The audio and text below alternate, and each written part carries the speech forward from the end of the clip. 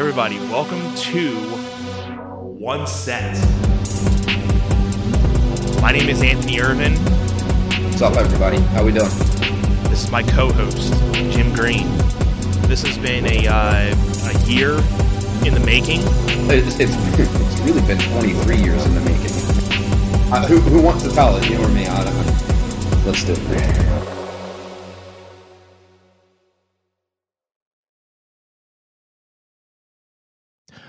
What's up, everybody? Here we are together, bringing you guys episode 10 of One Set. How you guys doing? My name is Anthony Irvin, aka Magic. I keep forgetting. This is my co-host, Jim Green, a.k.a. Green Monster. Green Monster over here. My name's Jim. How's everyone doing? I was just thinking about Mr. Davis earlier. Really? I was like, we got to get a hold of this guy. We do. We got to try to get back on trying to see if, we can get a hold of him. I know, and I'll, for the sake of being out here, I know we've been having a hard time getting a hold of him. But I definitely think we got to try to, get back on that. We definitely got to try to get him on here. Yeah, I was driving earlier. I was like, we're shooting episode 10. Yeah, tonight, and we're in person. Obviously. Yep. Epic moment, everybody. Yeah. But I was literally thinking, like, we gotta work on this Mr. Davis thing. Like, we gotta make that happen. So for our friends that are listening, if you can be of any assistance, because we breathe this out into the universe, episode 1. Yes. We would like to be in touch with him and hope that he would, even if he just jumped on and said hi for like 2 seconds. Right. That would be brilliant. Right. So, yeah. Supposedly, a fellow teacher of mine that I knew had unfortunately passed away a few weeks ago, and supposedly on like the online, website that they usually have for people. Sure. Supposedly he actually, responded to that saying, this person was a nice guy. He was part of the Pendelco school district. So my mom told me, he's like, I think Mr. Davis actually, responded. So I'm like, all right, well, he's definitely out there. So he's got to find him. And that was the thing. Episode 1, I said, I hope he's alive and well. Yes. So it's just a matter of... We know he is. And from a source, I mean, I know he's been having a couple ups and downs, but seems like he's doing well. So, I mean, we're on the right path. But, hopefully, like I said, we're 10 episodes in, but hopefully we'll get to him within these next 10. And hopefully, we can, at least have a small conversation with him. Yeah. Well, I think I mentioned to you right before we signed on, like live, right? Episode 20 would look like May 17th, and then episode 30 would look like July 26th. So hopefully before your birthday. Right. Because before your birthday would be July 19th, right? That would be episode 29. So if we can grab... because my birthday's on a Wednesday. Yeah. Right? Or is it a Monday?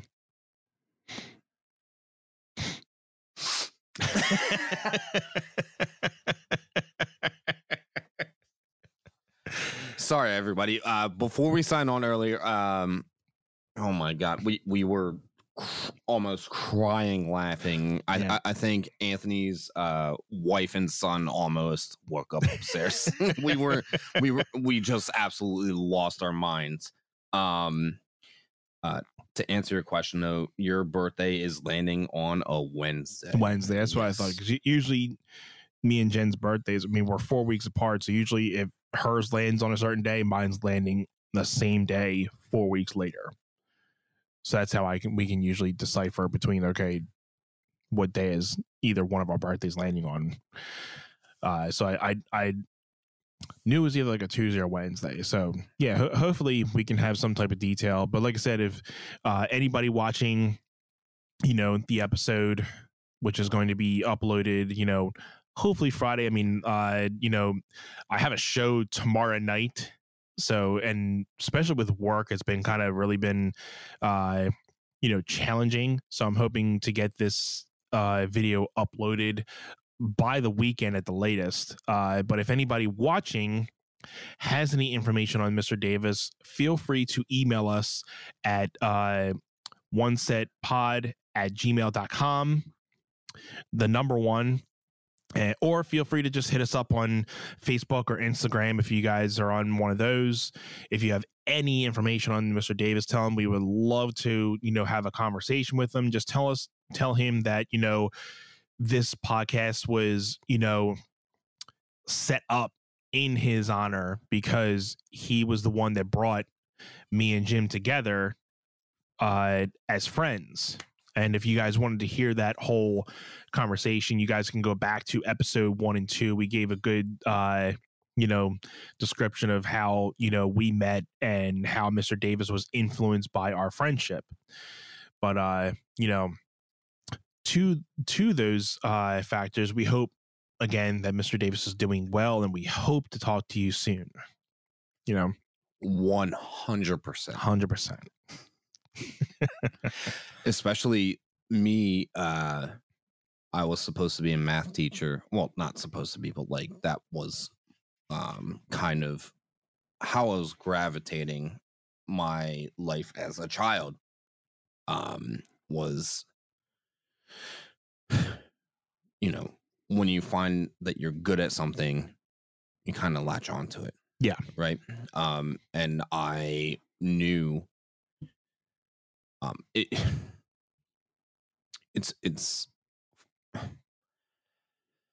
it's interesting because like I think I talked about how I didn't talk until I was like 3 years old. Mm-hmm. But it wasn't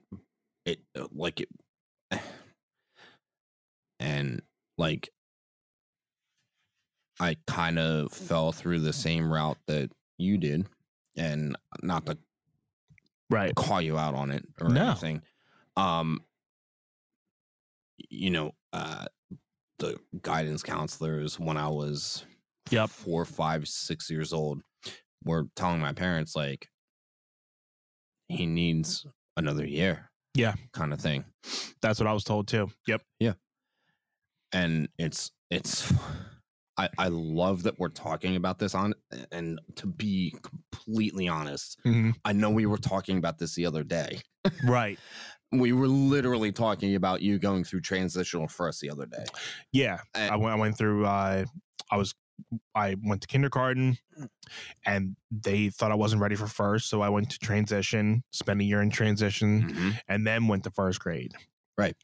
And like for me, I didn't talk until I was 3 years old. And then I didn't go through transitional first. I was really good at math. So I went into honors math in middle school. My reading comprehension was whoopsie. I don't have the timestamp to do that. We'll get it. We'll read it back. Yeah. Oh, look. It's right there. 9 minutes. Oh, there you go. There it is. All right. So yeah, I like through middle school, I did well with math, and then when we were getting ready to leave 8th grade and go to the high school, Yeah. they were like, we want to put you in higher level science because it couples well, essentially, like, or partners well with math. And I'm like, okay. Right. And I did biology and chemistry, and I'm like, where's the math? Yeah. And I literally ate Whoopsie. for 2 years. Like, what are you doing to me? What are you doing to me? But then I got the physics. Yeah. And then it was like, oh, all the algebra. Yeah. There is a lot more mathematical aspects in physics. And, that's definitely where, I remember taking physics, and it was definitely a lot more math for the sciences of the facts that because I've taken everything from like organic chem to biochem, everything in college, but like physics is definitely like a mathematical type of, it's so algebra based. Yeah. And I know that's kind of your territory. Mm-hmm. So yeah. Yeah. It's I got the physics award our senior year because I was the only senior that took the AP physics exam. Why do I remember that? I remember you saying something like you were either like the only senior in the class that had, or it's only senior in some type of way.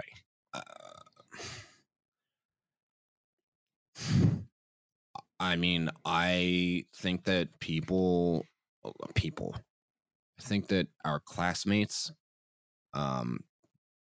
didn't take to the physics, like the AP physics instructor.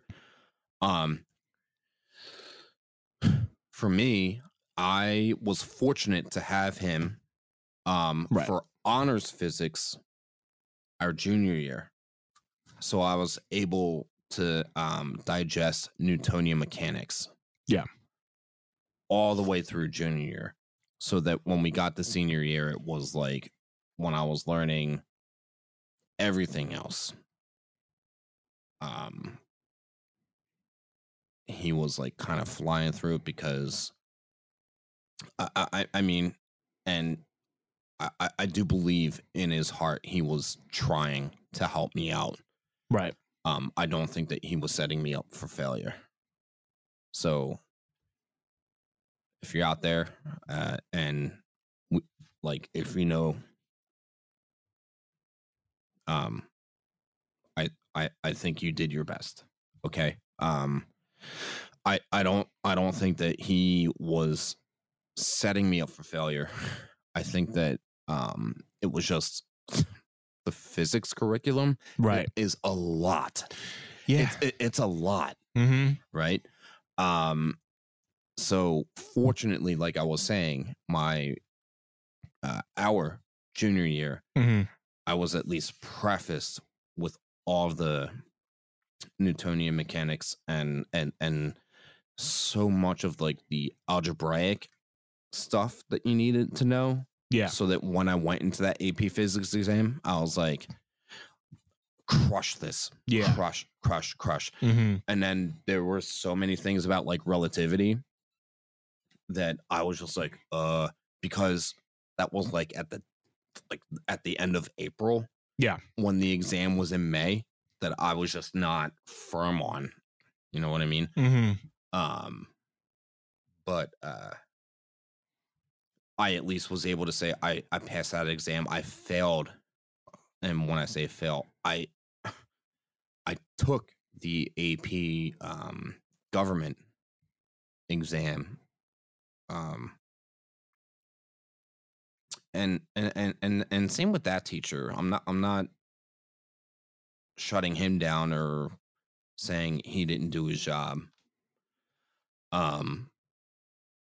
But I think that he was more interested in current events. And when we were in school, in that year, it was 2004. We graduated 2005. So election year. Yeah.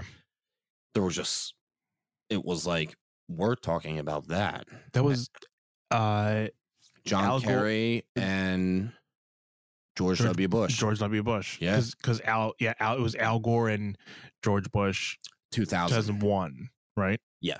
So yeah, because that was coming into our freshman year. Yeah. Right?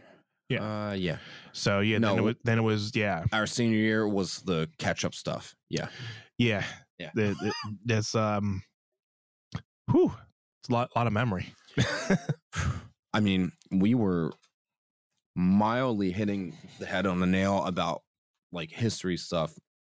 I think in the last episode, right? We were talking about the wars. Little bit, yeah. A little bit. And you and I being in high school, and it's and I think it's really fun because I just did honors math in middle school, and then went to honors science, and then wound up in honors Spanish, and wound up in AP government. Like, I had all of these classes, and then I don't have a college degree, and you have a master's. So it's like, it's just like, it doesn't really matter. Everybody's got their own path. Yeah. You know what I mean? Like I said, I mean, I've always been that type of person, like, that says, like, you know, I believe that college isn't always for everybody. I think, you know, that it helps people, but I don't think, you know, everybody needs it, because, you know, depending on what your preferences and what you're going for, I mean, you can go to college for certain things, but sometimes you just need to carve your own path, and, you know, you learn just as much, you know? Yeah, I think for me, you know, traveling with the convention circuit for Monsters, Yeah. with the hip hop industry, I'm sure you've learned just from that, like, so much about the industry and how things run, that college definitely wouldn't be able to tell you a lot of those things. Like, and that's the thing when it comes, like, building your own experience around certain things, you know, that college may not get you that experience. You have to go out into the field yourself. No, I think that traveling around the country, I was able to digest the diversity of the different areas in the country, rather than however we exist in Delaware County. Mm-hmm. That's not how the rest of the country is. Yeah. So learning how to adapt, being in a different environment, was just super rewarding. Right. Like, from the West Coast to, you know, Chicago, Texas, like, no matter where in the country I was like, okay, I can walk into a room and I can say, I love you for being the human being that you are. And, and that taught me more about myself than any sociology class would teach me. It's just, and absolutely. And it's like, you know, because I was in sociology at Delaware County. Mm-hmm. That one time, went to we'll save that for a different podcast. I think that's a different story that I'll save. There you go.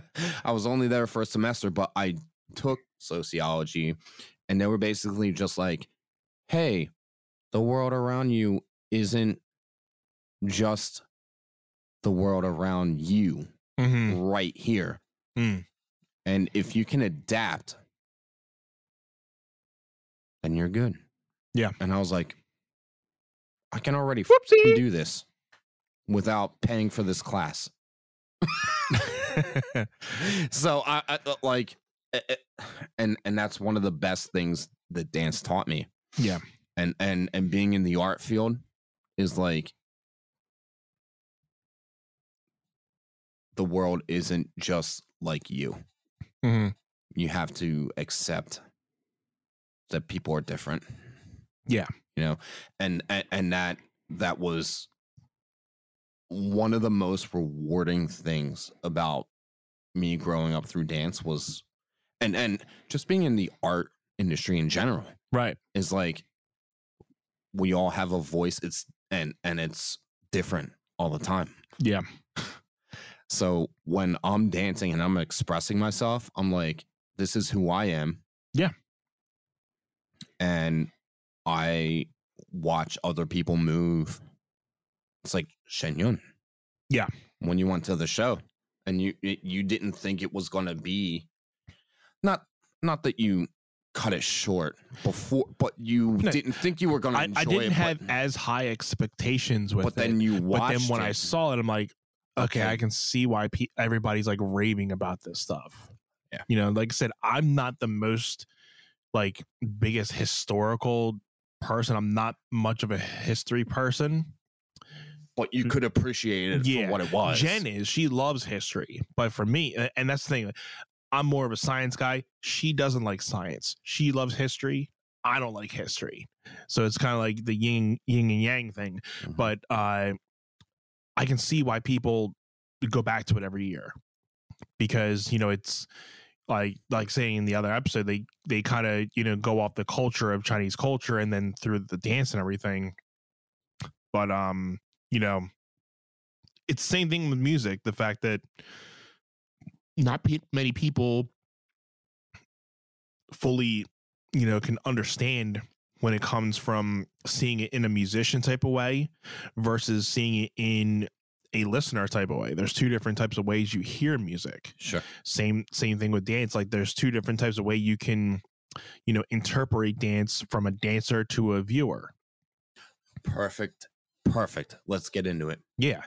It's time. So, you know, it when it comes to, you know, music, I always see like when I'm at a show, I always feel like I'm looking at it differently than everybody else. Like not even from a point of like, you know, hey, I know he's playing a Les Paul or I know he's playing with a Marshall or it's not even that. It's just more of like, you know, you just like, you're thinking on a music level with it, like, oh, okay, I see why he like, oh, that was a cool, you know, verse or I liked how they phrased that or a little bit.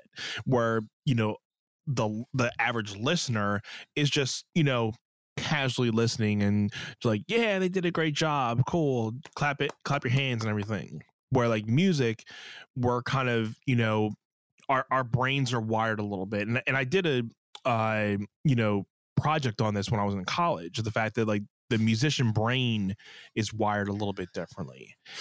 And I'm sure it comes back to the same thing with dance, that like, you know, our brains are wired a little bit differently when we are trying to interpret dance or interpret music versus the average listener or just viewer in contrast. That not that we're trying to say we're different from anybody, but, you know, the fact that, you know, we see things different. And, you know, it's, you know, it doesn't necessarily, I guess it's years that kind of took on me until I started seeing it this way. It just didn't really hit me in that way. I think it took a lot of years in order for me to really think the way that I think now. But I mean, did you always see dance that way, or did it kind of just like as you matured, then you started seeing dance in different ways? I think the biggest struggle. Cheers, by the way. Cheers, buddy. And cheers to our viewers. Cheers. Thank you for all tuning in. This is episode 10. We are in person, everybody, for the first time for one set. This is our first one. So many more. Let us know if you guys want to see us in person more often, and we'll make sure to get that going, you know, because for sure we're having fun. You know, it's been a little bit before we actually started going live on this real quick. Man, we had some, oh my God, we had some LOL moments. We were rolling. Yeah. Yeah. In hindsight, we were rolling. Yeah.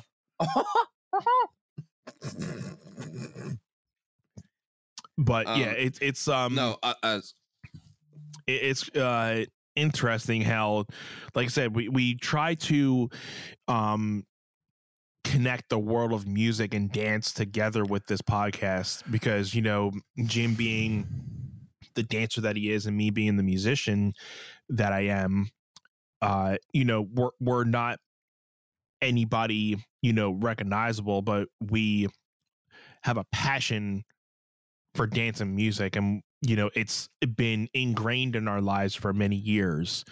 And I think with our friendship, we've been able to kind of connect on those different levels. And, you know, we've learned that dance and music have a intersect.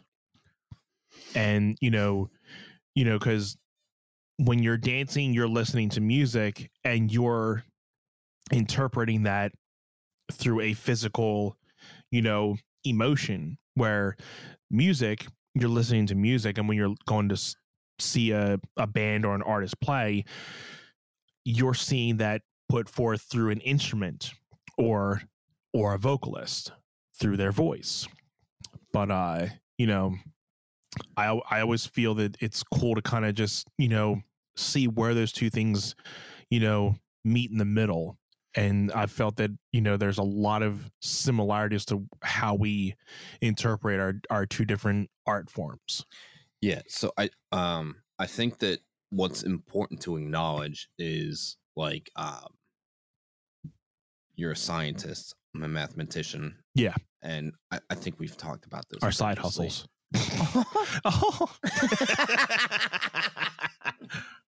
Mm-hmm. I think I try to dissect dance and choreography in a structural way. Yeah. Just like you try to dissect when you're playing. Yeah. Technically. Mm-hmm. Like from a technical perspective. But you have to remember it's still an art form. Right.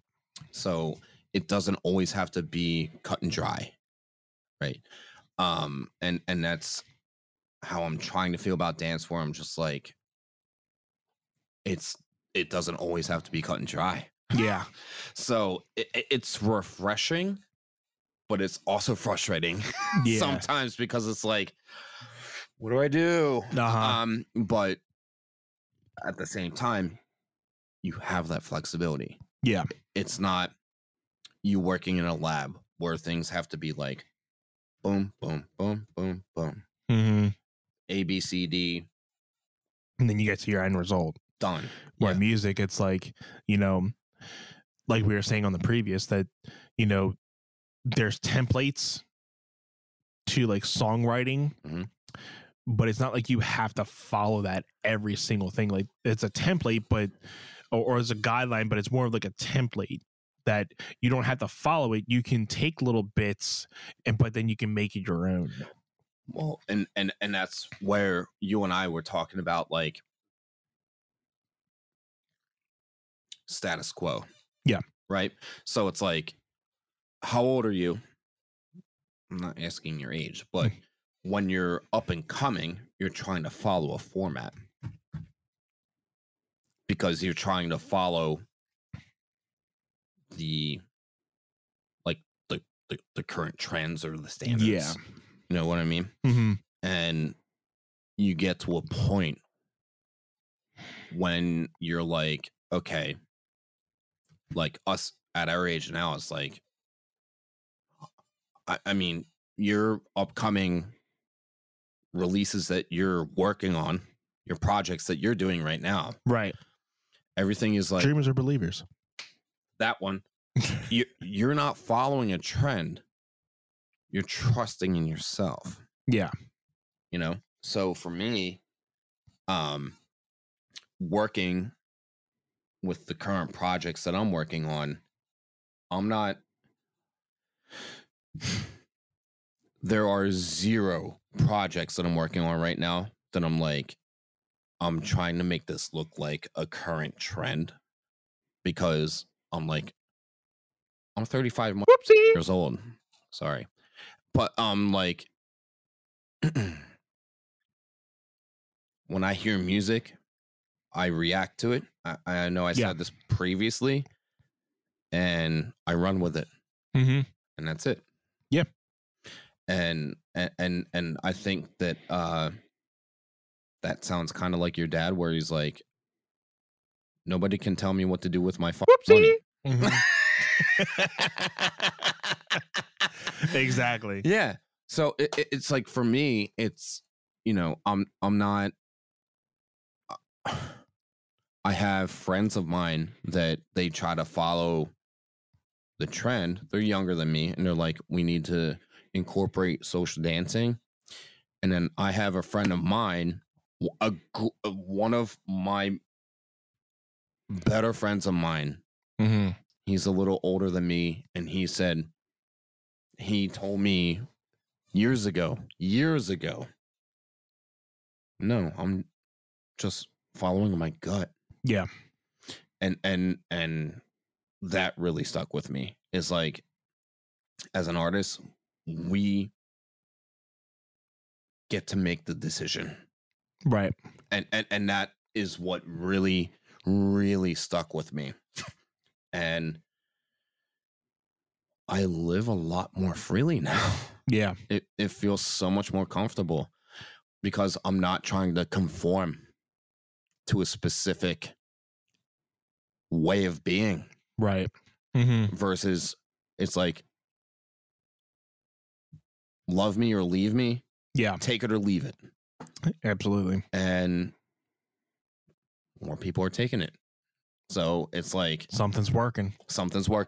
Yeah. So it's not, like I said, conforming to a trend. Yeah. It's being yourself, trusting who you are. Yeah. And I think that that's so very, very, very important in the art industry that we live in. It's you can't try to conform to being what's popular. You need to try to conform to being yourself, because you will set yourself outside of the realm of what everyone else is doing. And it will provide you, is the word, I think it's individuality. Yeah. And I've always tried to be like that with my writing. Like, you know, I've never been able to have somebody come and be like, oh, well, you sound like this person, or you sound like that. Like, I've never been able to really, you know, say like I sound like a certain person. I feel like I have my own type of sound. Like, I have people that I listen to, but I don't try to sound like them. When I listen to my music, I don't really feel like, I don't have something that clicks in my mind like, oh, well, this sounds like that person. But, you know, I try to, like you were saying, like your individuality, I think is a good and bad thing in a way. That, you know, it's good to not be part of the trends that are out there, because, you know, you and me, we both, you know, are on TikTok, but like, you know, there's so many different trends and things with that, and there's a music community on there, but it's like, I've been watching so many things on there, and it's like, well, if you really want to do good on TikTok, you have to be posting every day, 4 times a day, 7 times a week. And if you do it correctly, you can make a lot of money. You can make a lot of followers. But I'm like, a person like me, I don't have time to be doing that.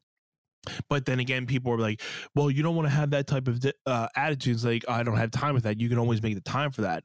I'm always like that type of person, like, to be like, you know, if I can, you know, aggravate the time to get it done, I can get it done. But I'm like, you know, a family man, a full-time worker, trying to post on like social media 4 times a day, 7 times a week, impossible. And so it's like with the music community, it's like social media has, and you know, the music community in general these days has been so saturated. Like, anybody can upload music these days. And I guess it's kind of the same thing with dance too. I mean, you mean it's almost in the same way. I mean, if you're a dancer, you can just upload to the internet something that you dance to. I mean, but like for music, you know, you have the ability to download a DAW, record something, and upload it to the internet. And you can just say, hey, this is my new single. Like they're saying about 40 to 60,000 songs each day are uploaded to Spotify. So it's like, how do you decipher your one song with 40 to 60,000 songs? Right. So it's like, you have to be unique, but like, you don't want to try to follow trends because, trends are nice, but it's like, you just don't want to be the next person to follow something. You want to try to be the follower that everybody else follows. Yeah. I mean, that's the hard thing to kind of compromise, though. It's like trying to be the one that everybody else follows instead of you being the person that follows something else. Yeah. I have always been one,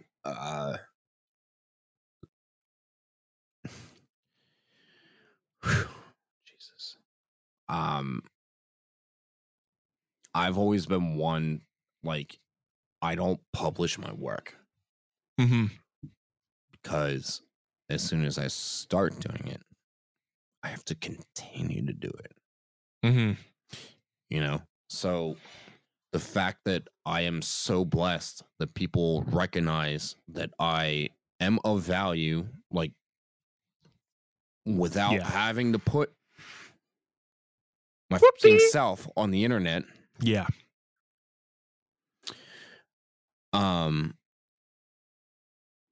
I just am who I am. And it's like, as soon as I start doing it, I'm going to have to continue to do it. Yeah. So I'm like, no fucking thank you. No. Like, seriously, I'm like, I'd rather people acknowledge me by word of mouth, or there are a couple studios that I reached out to on my own accord and was like, hey, if you need someone for a summer gig, and they're like, oh, we're actually looking for someone permanently. And I'm like, okay, how much you want to pay me? Right. What? How much cheese you want to give me?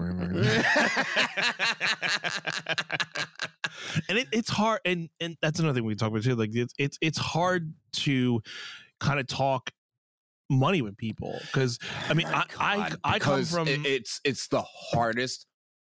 God, whoopsie. Yeah, it's the hard splooge. It's fine. It laying on my laptop. It's all good. It's because we don't want to be like greedy money grubber. Yeah, because we love what we do, and it's just hard. It's so many variables though, because you don't want to overcharge, but you don't want to undercharge. You don't want to, but you want to kind of be in the middle. I come from playing shows for $20 just to get gas money. And sometimes I wouldn't even get paid. I was selling $15 tickets to get $2 back, and I would sell maybe 20 tickets, but then those 20 tickets would go to the sound guy because like, oh well, you got to sell this amount of money in order to get paid first. But if you sell $20, that's going to go to the sound guy. So anything after $20, you'll probably make. But then you got to give it to this. So there's so many different cuts. And when I had my first show of cover gigs, being like, so what do you charge? I'm like, I mean, you don't know what number to say. I had to go and talk to a lot of people. Say, so what's the going rate for like a lot of these things? I don't know, like because I don't want to be. So I mean, thankfully now, I mean, I know my worth and how much to really charge, but it's hard to talk those type of things, and I'm sure it's the same thing with you. It's like it's not fun. Your worth, but it's never easy to really talk about money, especially when you're a performer or musician or any type of art form or entertainment. It's definitely a hard thing to talk about, but we all got to eat too. We all got to eat. Yeah, that's the thing, and you want to be respectful with it. And that's hard too, because like, where's the line? Yeah. And like I was saying earlier, you don't want to overcharge. You don't want to undercharge. You kind of want to be in the middle, because then if you're undercharging, you're kind of disrespecting the people that are already getting, to a level of like, okay, I deserve to be paid more. But if you're going to pay this guy less, you're kind of disrespecting in that type of level, Yeah. So And it's like, you're trying to find how not to sell yourself short, because you want to own your own value, right? You want to own your own worth. Yeah. It's hard because you don't want to disrespect anybody on either echelon, right? Yeah. Higher or lower. You don't want to be like, oh, I want to charge this much, but maybe I'm not worth this. Yeah. But you don't want to be like, I want to be respectful and only charge this. And then they're like, oh, yeah, no problem. Right. But you're better than that. Yeah.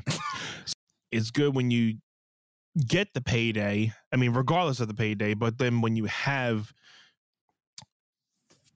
good students that are taking your teaching to a level that that they're getting what you're... Dude, they were crushing. And I was like, I don't feel bad about charging what I charged, because you guys are killing this. Right. So you know that your teaching elements are getting through to them, and they're teachable. That's the word to say, that Coachable. It's coachable, teachable. Yeah. You know that when you're, regardless of money, if you have students that are coachable, that they're able to interpret what you're telling them to do, regardless of the money, that's like just as good, because at least what you're telling them, they're getting down, and they're just be like, okay, I got it. Yeah. And I'm sure you've had moments where that you've had students that are like, okay, it's going to take them a couple weeks to kind of get to that level, but then you've had moments where you've had students like, okay, you have a 30-minute class, or I don't know how much an average class is, like an hour, but that you're like, okay, you teach them this brand new dance, and then an hour, like, okay, it's like they just learned it, like it's like spot on from what you did. But then you have moments where it's like, okay, these kids might take a couple classes to get the whole thing down. Yeah, I think that the biggest thing, and this is for any dancer or musician or artist out there, is like, when you're teaching someone, it's like, for me, it's like, I can teach technique. I can teach mechanics. Mm-hmm. If you as a student can understand dynamic, like how to flip your energy, like, that's the thing. I have some students I work with that I'm like, I have to explain it to them. Yeah. That's okay. Yeah. That's completely fine. I have some students that they digest it immediately. And it's like, I have this one student in New Jersey, who, when I go work with him, I can demonstrate the movement and say,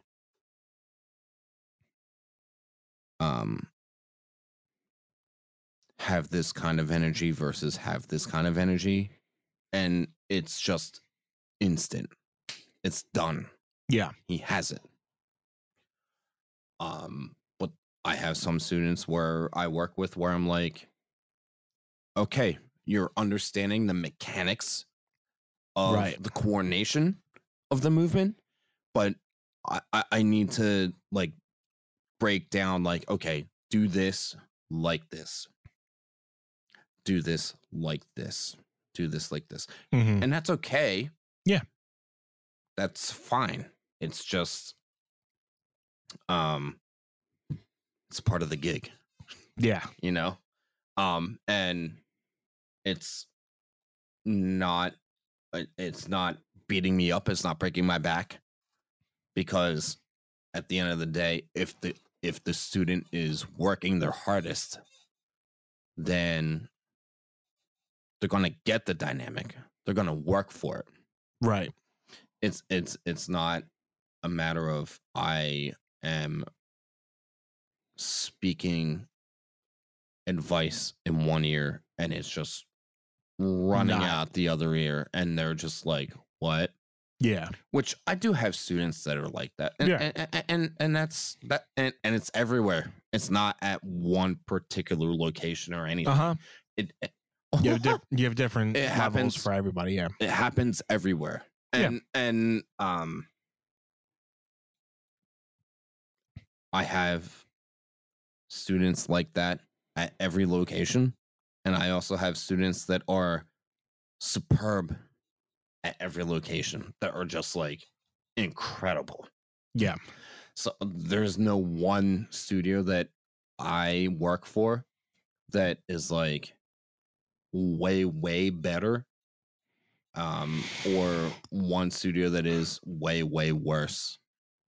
Right. No, it's just I have some students that I need to work a little bit harder for everywhere.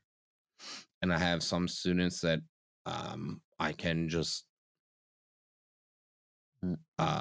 demonstrate information and they take it and run with it. And it's great. I mean, it's like Vince McMahon. We were talking on the Pat McAfee show. Yeah. Where he's like, you can grab the brass ring and be great if you can. Yeah. And if you can't, you can go to AEW or Ring of Honor or whatever.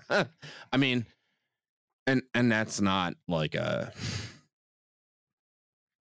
me knocking on anybody. That's just, I think, how he works. Yeah. You know? No, I think it's kind of the same way with music, on the fact that, you know,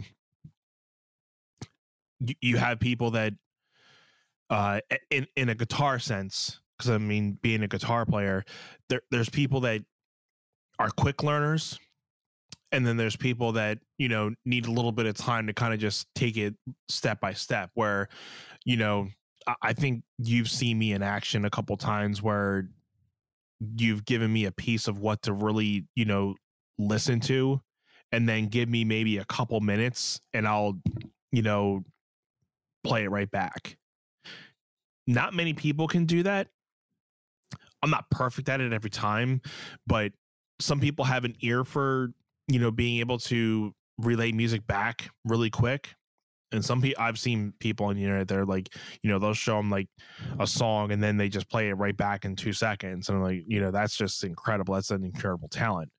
But, you know, I think just like we've been talking, there's professions and, you know, art forms that, you know, you have people on different types of levels. And I mean, I'm not a teacher like you are, that you teach with dance, but there are different levels and skill levels that people, and it's cool to kind of see, you know, in real time, where, you know, especially in a dance type of thing, that you can see the different skill levels of different people, and how, you know, okay, this person's going to catch on to this really quick, so I may not have to give him as much attention, but this person here, not that he's not getting it, but I might have to give him a little more attention in order for him to catch up to this person's level, you know?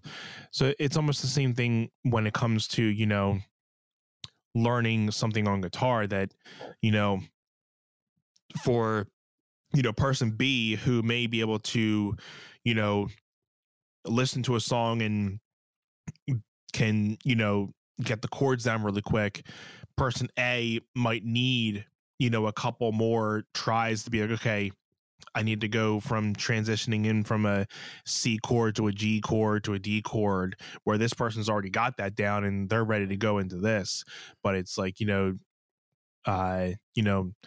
it's cool to kind of just see different skill levels, but how I mean, I guess how they can interpret it. That it's just the more beautiful thing that, you know, there's no right or wrong way to learning an art form. It's just everybody has their own, you know, plateau of perspectives and plateaus of learning it. Not everybody's on the same skill level. Not everybody learns it as quickly as everybody, but there's no right or wrong way to learn, I guess. Yeah. So, I mean, for me, you hold this? Yeah. How are you grabbing it, though? Gently. Whoopsie. Uh-huh. Okay, so if we're talking dynamics, and it's like, okay, if I were to say, oh my God, man, she's not actually calling me. But it's like, if I walk through here, Frig, versus if I went, it's a little bit larger of a sense of urgency from the audience, you know? Right. But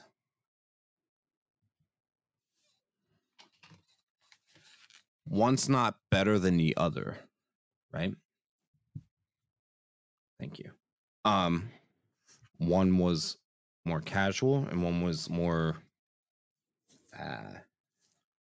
energetic. It's more in the delivery. Correct. Yeah. So it's like if you wanted to sing a song, like pick your favorite John Mayer song and sing it casually versus sing it with aggression. Yeah. You know what I mean? So like it's just finding the balance in the energy. And I think that that's really important. I'm starting to get, you know, into that, especially with my voice too. It's like, you know, especially with going through these songs that I'm dealing with right now, that how I used to sing them versus how I'm singing them now, I'm trying to put more emotion into just being monotone and singing them like this. Trying to find patience, but also trying to like balance the sense of urgency. Yeah, right. Like you're putting emotion into, like, I'm learning more of, instead of just you're singing it, but you're more, I guess it's more thinking about like, okay, make sure you're on pitch and everything, but like you're making sure you're on pitch, but like I'm trying to put more emotion into the vocal, where it's like, you know, instead of just talking like this and everything, I can talk monotone and kind of have no emotion but no value. But if I talk like this, you know, you're getting a little bit more emotion into what you're saying, you know, so it kind of you're breathing exactly what I was just talking about with my body, right? Because it's like you don't want to be lazy and boring. Yeah. But you also don't want to be overly excitable. Right. Right. You want to have that trying to have that balance in the middle. Yep. So tips from the master Jim Green here. No. Tips from the both of us. We're both the artists here. Okay. We're talking about dynamics, which is super important. And I preach to all of my students. I say, what's your favorite show on Netflix or Hulu or Amazon Prime, and why is it your favorite? I think we've talked about this too. Mm-hmm. And it's like, why is it your favorite? It's because it has a balance. It's like not weak, but gentle, I think is a good word. Yeah. You were just talking about Ozark. Yeah. The new season 4. And you're like, dude, this is so good. Yeah. And you know, once I'm committed to something, like you can't get off of it. Get off it. My brother just texted me before tonight. He was saying he just started Ozark. I'm like, so good. Let me know when you're done. But like, I can't wait for part 2. Get it done now. But yeah, it's like, you know, what you're trying to get into. It's like, you know, it's gentle, but then at times it's like super strong. Yeah. You're riding the wave of, you know, the whole thing. So because you're sitting there watching and you're like, okay, I'm relaxed, and then all of a sudden some guy happens. Yeah. Where we at?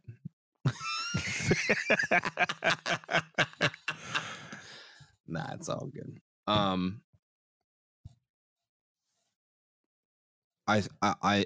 want to tie this in honestly the best way that I can and talk about how Michael Jordan used to play basketball, because he had such swag behind him, and he would be cool, calm, and collected, but then at the right moments be super aggressive. Bro, have you seen The Last Dance yet? You gotta see that. I gotta watch it. You gotta watch it. Yeah. And you know me, I'm a big Michael Jordan fan. I was about to say Michael Jackson. I am Michael Jackson, but Michael Jordan. But it's because it's the Michaels. It's the Michaels. It's the Mike. It's the Michaels. It's the Mikes. But a big Michael Jordan fan since I've been a kid. Because I mean, like I said, basketball was my first love. Coming up as a kid, everybody wanted to be like Mike as a kid. But you know, watching that documentary, it shows you how much that dude wanted to win, and he would do it at any cost. And the thing, like, you know, he made his team better around him just to get to his main goal. It's so funny you mentioned that, because I was a guy who, like, I led a team, like a dance team. Mm-hmm. And when I grew up, I did not care about winning. I was just like, if we win, we win. If we don't, fuck off. I don't care. And when I started my team, I was just like,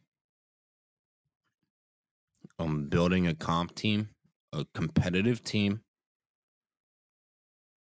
But if you guys don't win, I don't give a whoopsie. That's just how I was. That's who I was. And now I'm like, if you're high, and it's a lot different because I'm being hired from outside companies. Hey, can you set a competitive piece on us? Right. And I'm like, depends. Do you want to win? I'm so different about it now. Like, the way that my brain is wired. Yeah. Is I'm like, if you can't win, I'd rather not take your money. But if you want to go win, I'm gonna take you there. Yeah. It's just such a different mindset that I'm in right now. Mm-hmm. And I hate feeling like I have like that ego, or hate feeling like I have that confidence where I'm like, if you think that you can't handle my whoopsie, then I'd rather not. I think everybody has that type of ego a little bit to them. They're like, you know, hey, I mean, it's just if you want to go to this level that way, yeah. Yeah, I mean, I know what you mean. I mean, it's not something that you portray, but like, I think everybody has to have a little bit of like a confidence ego to kind of just, you know, give them that boost of energy to kind of be like, you know, I know I can do this, but like, it's not to the point of being cocky in a way, but you know, yeah, it's you kind of, it's good to have some type of an ego, but some people have, you know, it to the point where it's like can be annoying. Wow. But it's just a matter of like, I don't want to be whoopsie about it. Right. That's a totally different level. Yeah. But like, I want to be like, here's the thing, like, I'm confidence solid. is a different thing.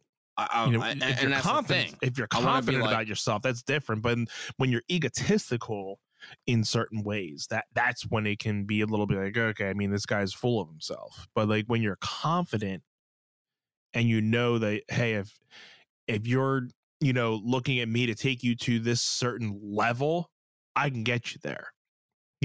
That's just more of I guess depends on how you say it, but like, you can do it. So, I mean, you're being more confident in what you're presenting to these people more than being egotistical about it.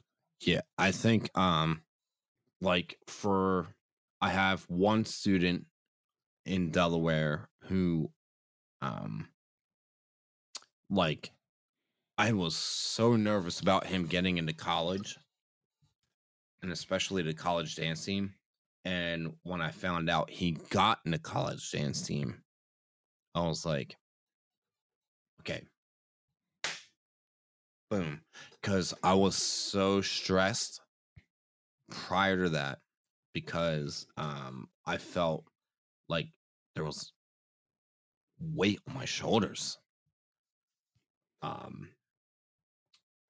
So he's in a good spot, and the other one of my students from New Jersey, he's gotten into every single school that he's applied to. Mm-hmm. Number one, number 1, 2, 3, 4, and 5, he's just wicked great. He's smart, he's talented, he's got all the things.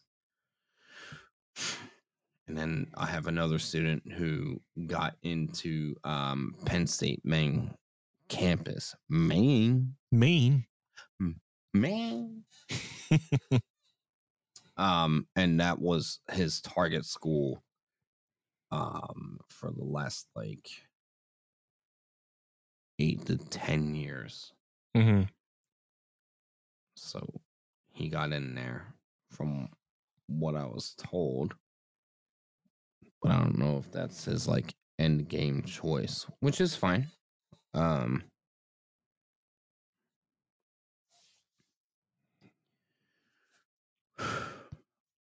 think what's important is to acknowledge like whatever we want to do, you can do it. Because you can do anything, right? Because I have doubted myself for 15 to 20 years now, almost, and said, I don't believe in myself doing this, but I did it anyway. And I think that that's important to acknowledge, is like, when you're insecure about things, just be confident. It goes a long way. It goes a long way. Just be confident. Because the times that I didn't think that I could do a thing, and I just did it anyway and was confident, I did it pretty well. Even when I felt like I didn't do it okay, I still did it. And that's incredibly important. So, to our listeners,